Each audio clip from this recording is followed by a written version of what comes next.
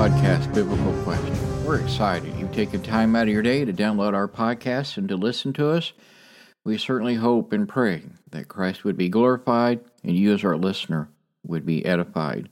For more information about us, especially if you're new, I would please encourage you to go to our webpage at biblicalquestion.com, all one word, all lowercase, and there you can find out a lot more information about us. We have a statement of faith, a way to financially support us.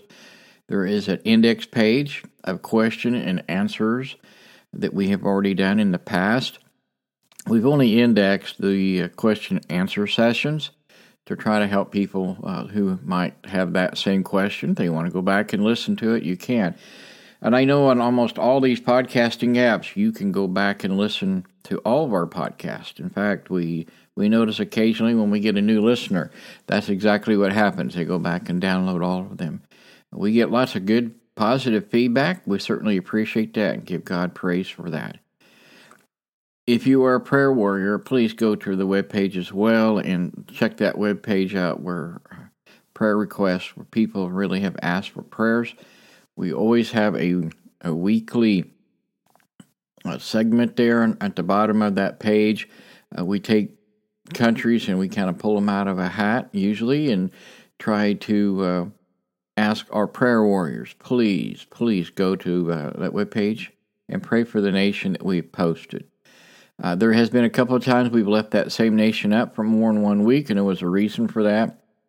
Maybe they're in a conflict, there's just something really going on with the church there that we've become aware of. And we have so many listeners around the world, and many listeners are not even in Christian-type nations. Actually, a majority of them are very much against Christianity. And so I try to be careful what I talk about over the internet with the people who do listen to that. If you live in a country that you're being persecuted, please know we here at Biblical Question, we pray each and every day for the persecuted church around the world. And so know that we are praying for you, and I certainly hope all of our listeners would become more aware of the persecution of Christians around the world, and please pray for them. And many people are just really searching. They're wanting a Bible, or they just obtained one somehow, and it could really cost them a lot to have that Bible and study and learn about Jesus. So please, folks, if you're still living in a country where you have that freedom to own a Bible and read it and study it, I would encourage you to do so on a daily basis. We are so, I know people get mad when I use the word spoiled in the Western world, here in the United States especially, but we are actually starting to lose a lot of our freedoms as well. They are slowly, the government is picking them apart, and we're losing that freedom of religion. I know in Canada, you cannot speak against certain lifestyles without the risk of going to jail, be fined. And that will be soon in the U.S. It's just a matter of time. Unless Christians, honestly, if we would all go to the voting booth and vote, if we would make our opinions publicly known, writing letters to the editors of our local paper. I know newspapers are not what they used to be, but a lot of people still read them in certain parts of the country, especially these politicians. When you start writing things about them, you will grab their attention. They have somebody that they pay on their staff to go through the letters to the editors and the political sections. They want to know what the people in their districts and their states or whatever are thinking. And so you can influence them. I have done that several times.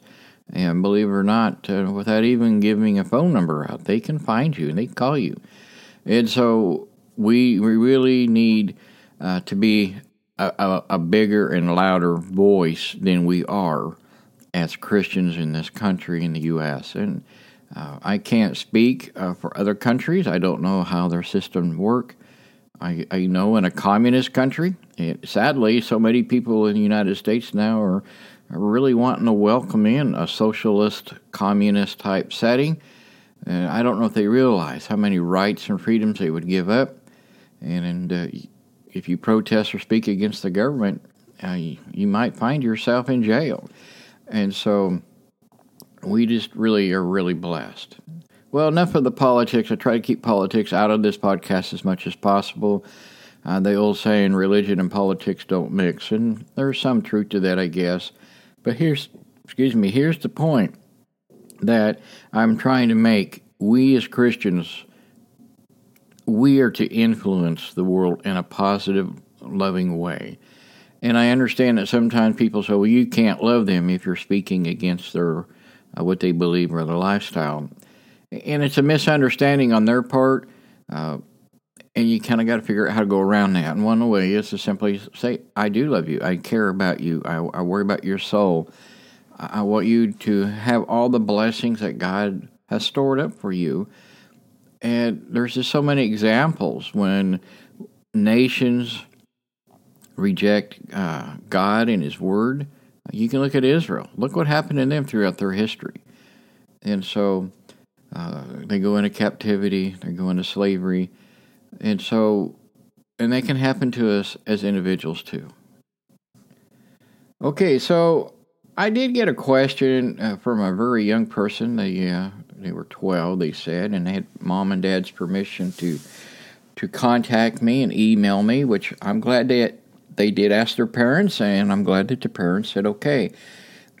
And this young person is from Europe, and he's really trying to get a better idea of some words that are used in sermons and podcasts, and I think this is good. And apparently, it was quite a lengthy email, but the person also admitted that their mom and dad really didn't know the answers, and that they all are kind of seeking out and they're listening to the podcast on a regular basis. And I do know from the reports we get from our SoundCloud accounts and things, Apple, we have quite a few listeners in Europe.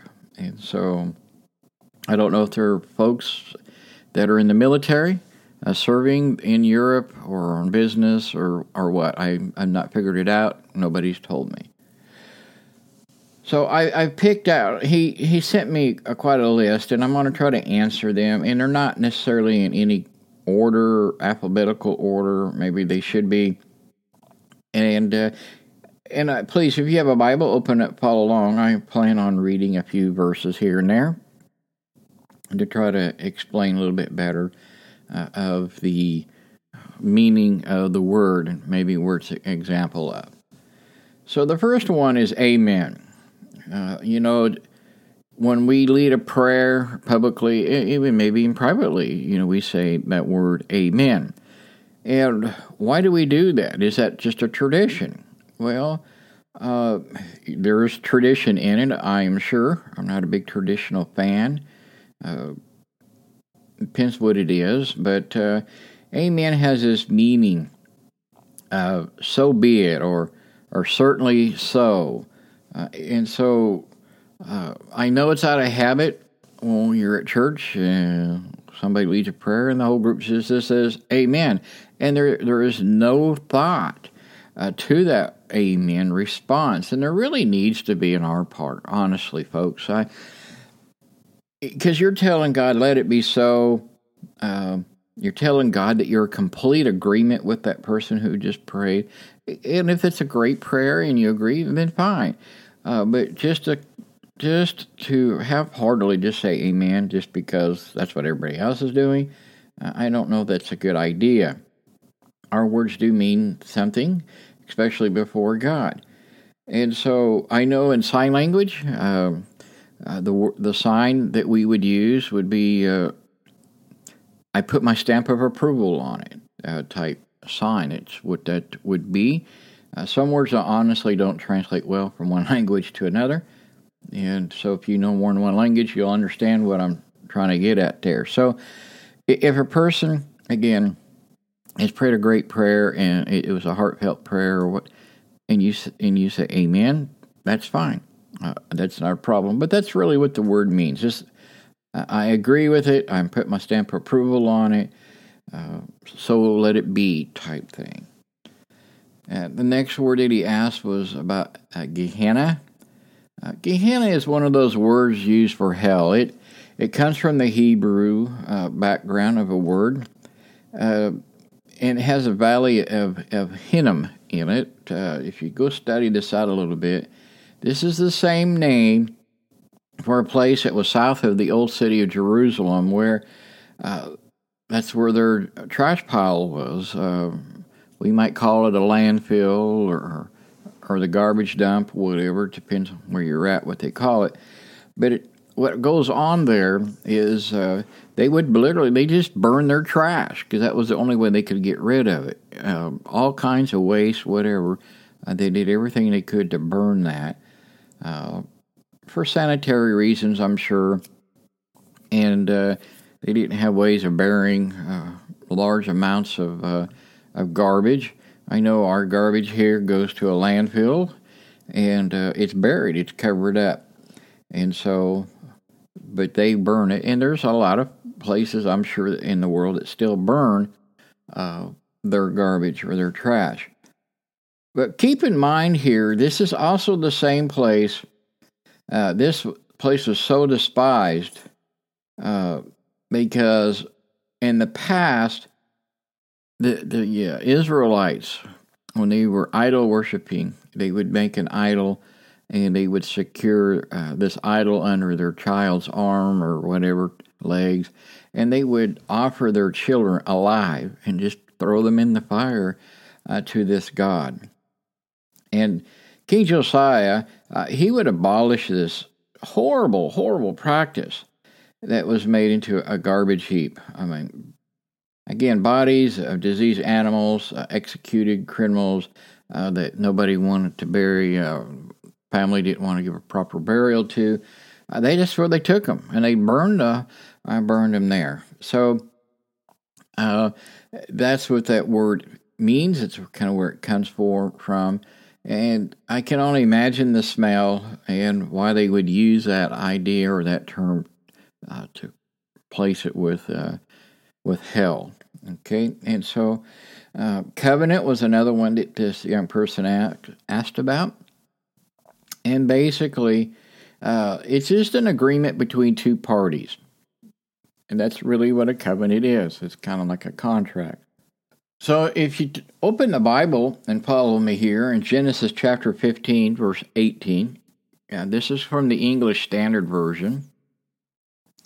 Here is where that word is used early on in the Bible.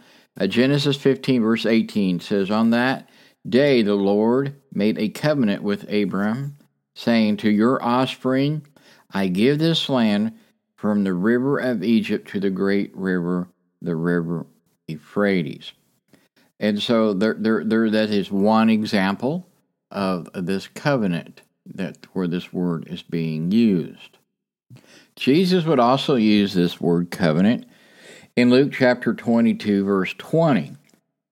Luke 22, verse 20. "And likewise the cup after they had eaten, saying, this cup that is poured out for you is the new covenant in my blood." So this covenant, this signature going on, it's the blood of Christ that will be making that signature for us.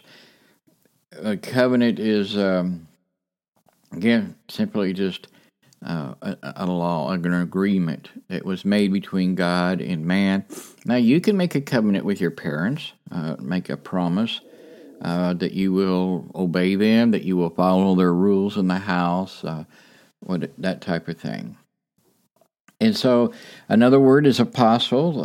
Now, this young man did not ask this question or have this word in, but I thought it might throw it in here. Apostle is a word that derives from the Greek, and it has this meaning, one who is sent. An apostle is simply a person who embraces or advocates for another person's idea or beliefs. Again, somebody has to send you to be an apostle in this Greek term. At the beginning of his ministry, Jesus called 12 apostles to follow him and then to serve him, and then he would send them out with the gospel message. Paul, the apostle Paul, would become an apostle of Jesus after his encounter with the risen Lord on the road to Damascus in the book of Acts. We often think of this word that only applies to the 12 men who Jesus handpicked for his ministry, and that's not completely true. Okay, that is a good term to use for them. I don't have a problem with that. But turn with me to Hebrews chapter 3, verse 1. Very few people realize or ever been taught that Jesus himself was also an apostle. And so Hebrews chapter 3, verse 1 states this: "Consider Jesus the apostle and high priest of our confession." So, who sent Jesus? The Father. And he sent him out, and he delivers this message. And then this same Greek word is actually used in John chapter 3, verse 17. This is, people always like to quote verse 16 and 17. And I don't know that they always realize what they're saying or quoting. They've never really done a word study with this. But John chapter 3, verse 17 says, "For God did not send," notice that word, send, "His Son into the world to condemn the world, but to save it through Him." So in other words, here's a mission, and He has a message, and God sent Him. Okay, so that kind of gives this idea of the word apostle. The word alms is simply giving, and this was one of the questions he did have. Giving alms in general just basically means freely giving money or food or clothing to those who are in need, such as a blind person, a widow, somebody, an orphan, somebody who really needed help. And so it's not a word that we use a lot in the church today. We really we rely on the government to take care of all that, when really the church probably ought to step up and be more involved with that. The word Christ, it just literally means an appointed one or the chosen one. And in the Greek, it is equivalent to the word Messiah. And you can see that in John chapter 1, verse 41. John chapter 1, verse 41 says, "He first found his own brother Simeon, and he said to him, 'We have found the Messiah,'" which means Christ, which is actually translated for you right there in your Bible. The word confess, boy, this is something we sure don't want to admit we've done something wrong, because that's really kind of what we're doing. We're confessing that we've done something wrong. We're admitting that we have sinned against God, against His Word, against His laws in the Bible. But you can also confess your faith. In other words, you're proclaiming to the world that you have this faith in Christ, that you believe in Christ. The definition for faith is the object or thing believed in. Because you and I can have faith in our children. We can have faith in a lot of things. And so the object or thing believed in would be the answer to that. Redemption, we kind of talked about this just briefly a little bit. This is an act of paying a purchase price, which is for sinners and is delivered from sin and death. And then you can read that in Romans chapter 3. Turn with me there if you get your Bible. Romans chapter 3, verse 24. There you can see Romans 3:24. "And are justified by His grace, a gift through the redemption that is found in Christ Jesus." You can also read that in Ephesians chapter 1, verse 7. Repentance. Repentance is a changing of mind. It's a change of heart. It's a changing of your attitude. You're turning away from the things that you love and God hates. And let's face it, we sin because we like it. And it's not always easy to walk away from it, but we really need to. We need to have this change of mind. We need to repent, and we need to turn to God. We're turning away from our sin and the desires that we have of the world, and we are turning to God. And you can see that in Matthew chapter 18, verse 3, and Luke chapter 5, verse 32.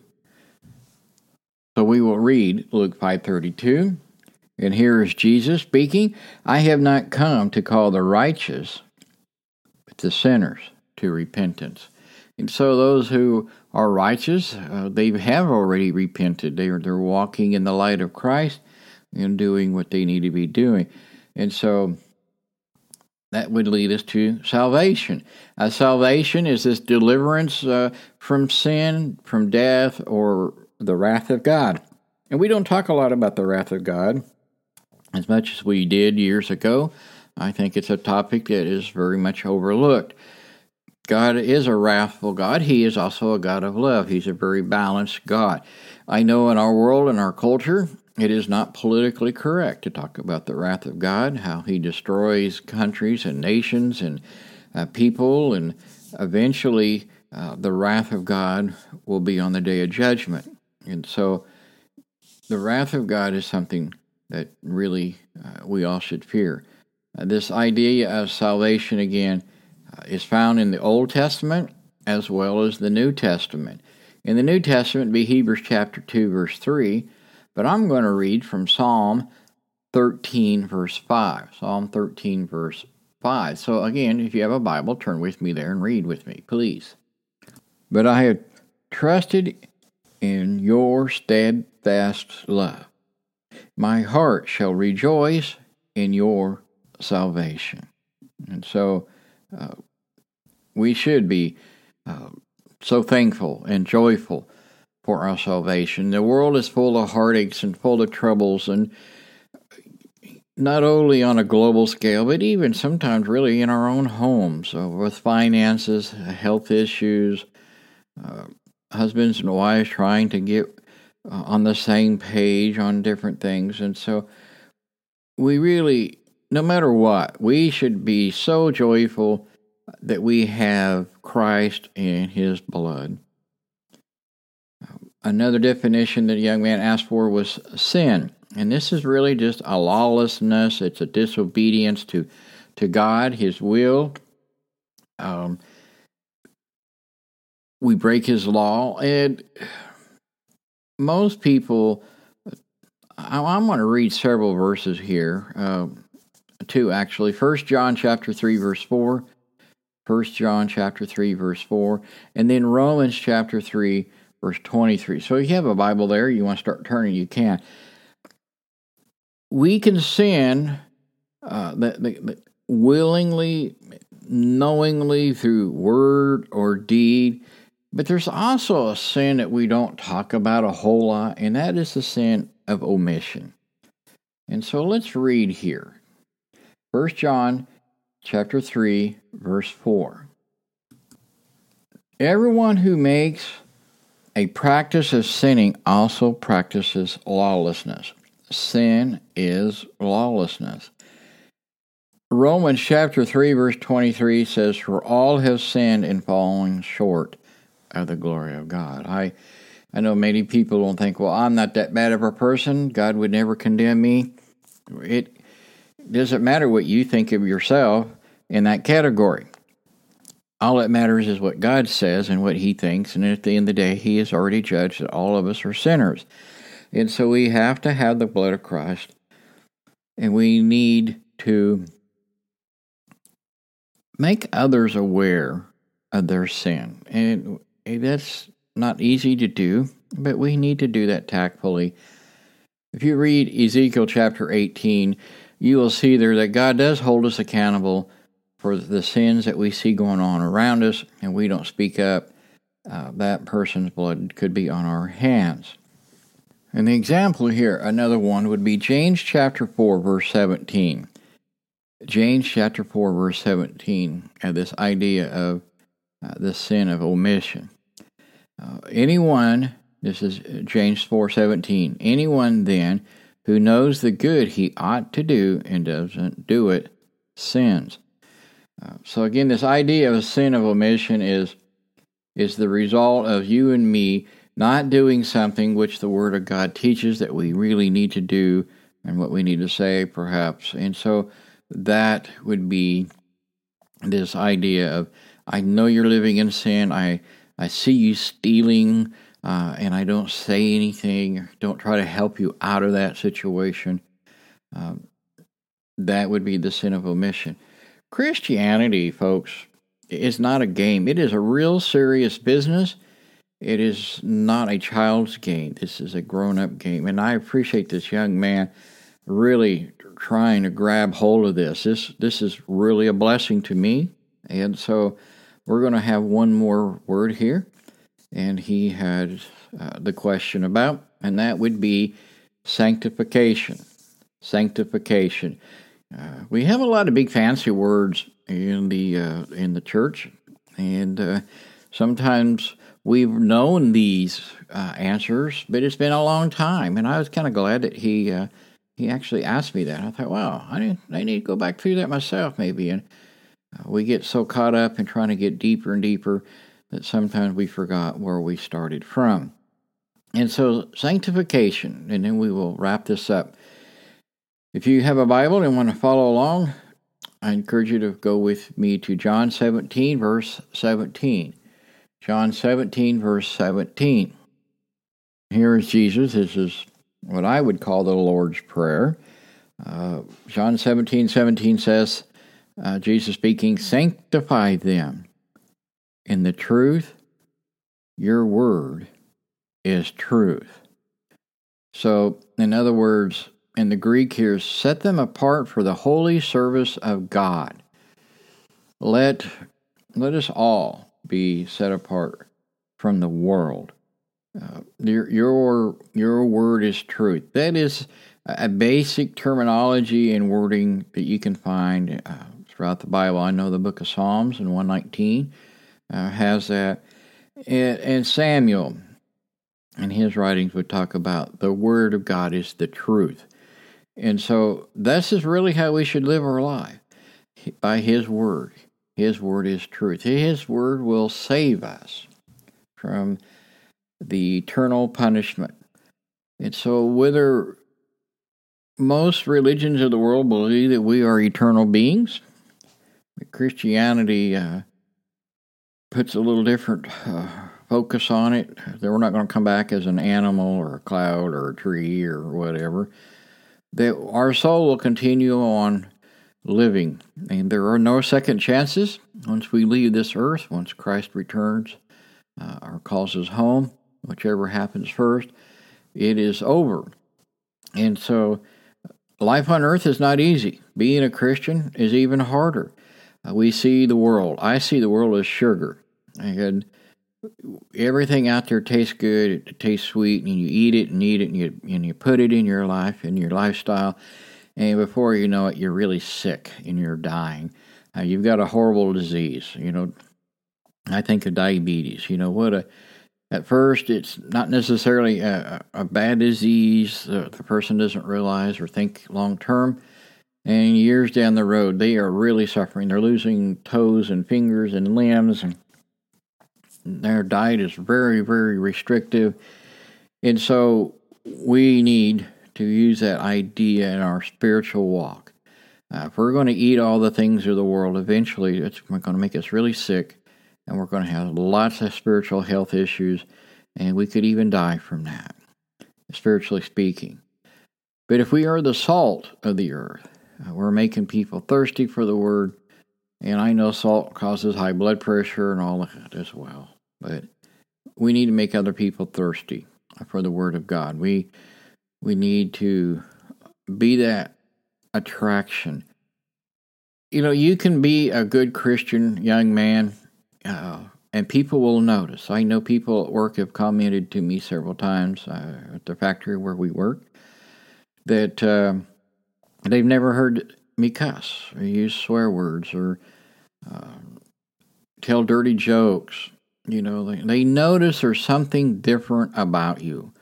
And I think that is really, really good. A former supervisor there, he put words on my reviews that are really godly words, and I don't know that he really realizes that or not, but I took it that way and saw it very clearly, and I just gave God thanks and praise for that. And so I hope, young man, you asked me not to give your name, and that's fine. I respect that. And so, and you're under 18, so I probably wouldn't have done it anyway. But if you have any more questions, please email me through the webpage like you did. And anybody else that has a question out there, we certainly would love to have it. We will do our best to answer it. And then there's another kind of an off-the-wall question that comes from somebody else and says that, your podcast, we really enjoy it. Get a lot of good information from it, but it's just not a lot of whistles and bells. How do you ever plan to compete against the several large so-called Christian-type podcasts? And, well, first of all, that's not my intention. It's never has been our intention, I should say, to do that. Our intent is simply to bring you a biblically sound message that will help you and encourage you to dig deeper in the Word of God if you're searching, to help you and encourage you to make that commitment to be a Christian and walk in the light. We have people from all around the world. We know missionaries in lots of different places, and if I don't know a missionary in the country that you live, I can find one. It might take me a couple weeks, but I can certainly find one. And I'd be happy to point that person to you. If you would like to have somebody one-on-one with you, I would be great. I know here where we're at, more and more people are going to worshiping in their homes. They're really getting away from I call it the mega churches, the big denominational groups that are out there. In fact, many of them in this area, the buildings are closed. And so they've never reopened after COVID, and that kind of makes me wonder about things. And so I started looking around and talking to people. And of course, many people just fell away. Church for them was just a social event, and church is not a social event. It is a place that we get together and worship God. And we can do that at our city park, in our homes. We can do that anywhere. We just think of church as a brick and mortar building. And it's just a building, it's just a place that we meet. And so I see nothing wrong with meeting with people in your homes, as long as the Word of God is open and you're having serious prayers and asking God really to guide that worship service. I think that there's nothing wrong with that. And so I have gabbled and rambled on long enough. And so I do appreciate you and all of our listeners. And please, if you enjoy the podcast, please hit that like button. Make sure you follow us and leave comments on the podcast. People really like to read that. We get comments in the email here, but we don't get a lot under the podcast itself that are made public. So if I see one that has profanity, I'll tell you right up front. I will figure out how to remove that. I have no use for that. If you don't like the podcast, it is certainly your privilege. We have had very little of that, though. I don't want to scare people. So, again, thank you for listening. Hit that button so you get the alerts for next week when we release our podcast. We thank you again for listening, and may God bless you, and may He have the glory.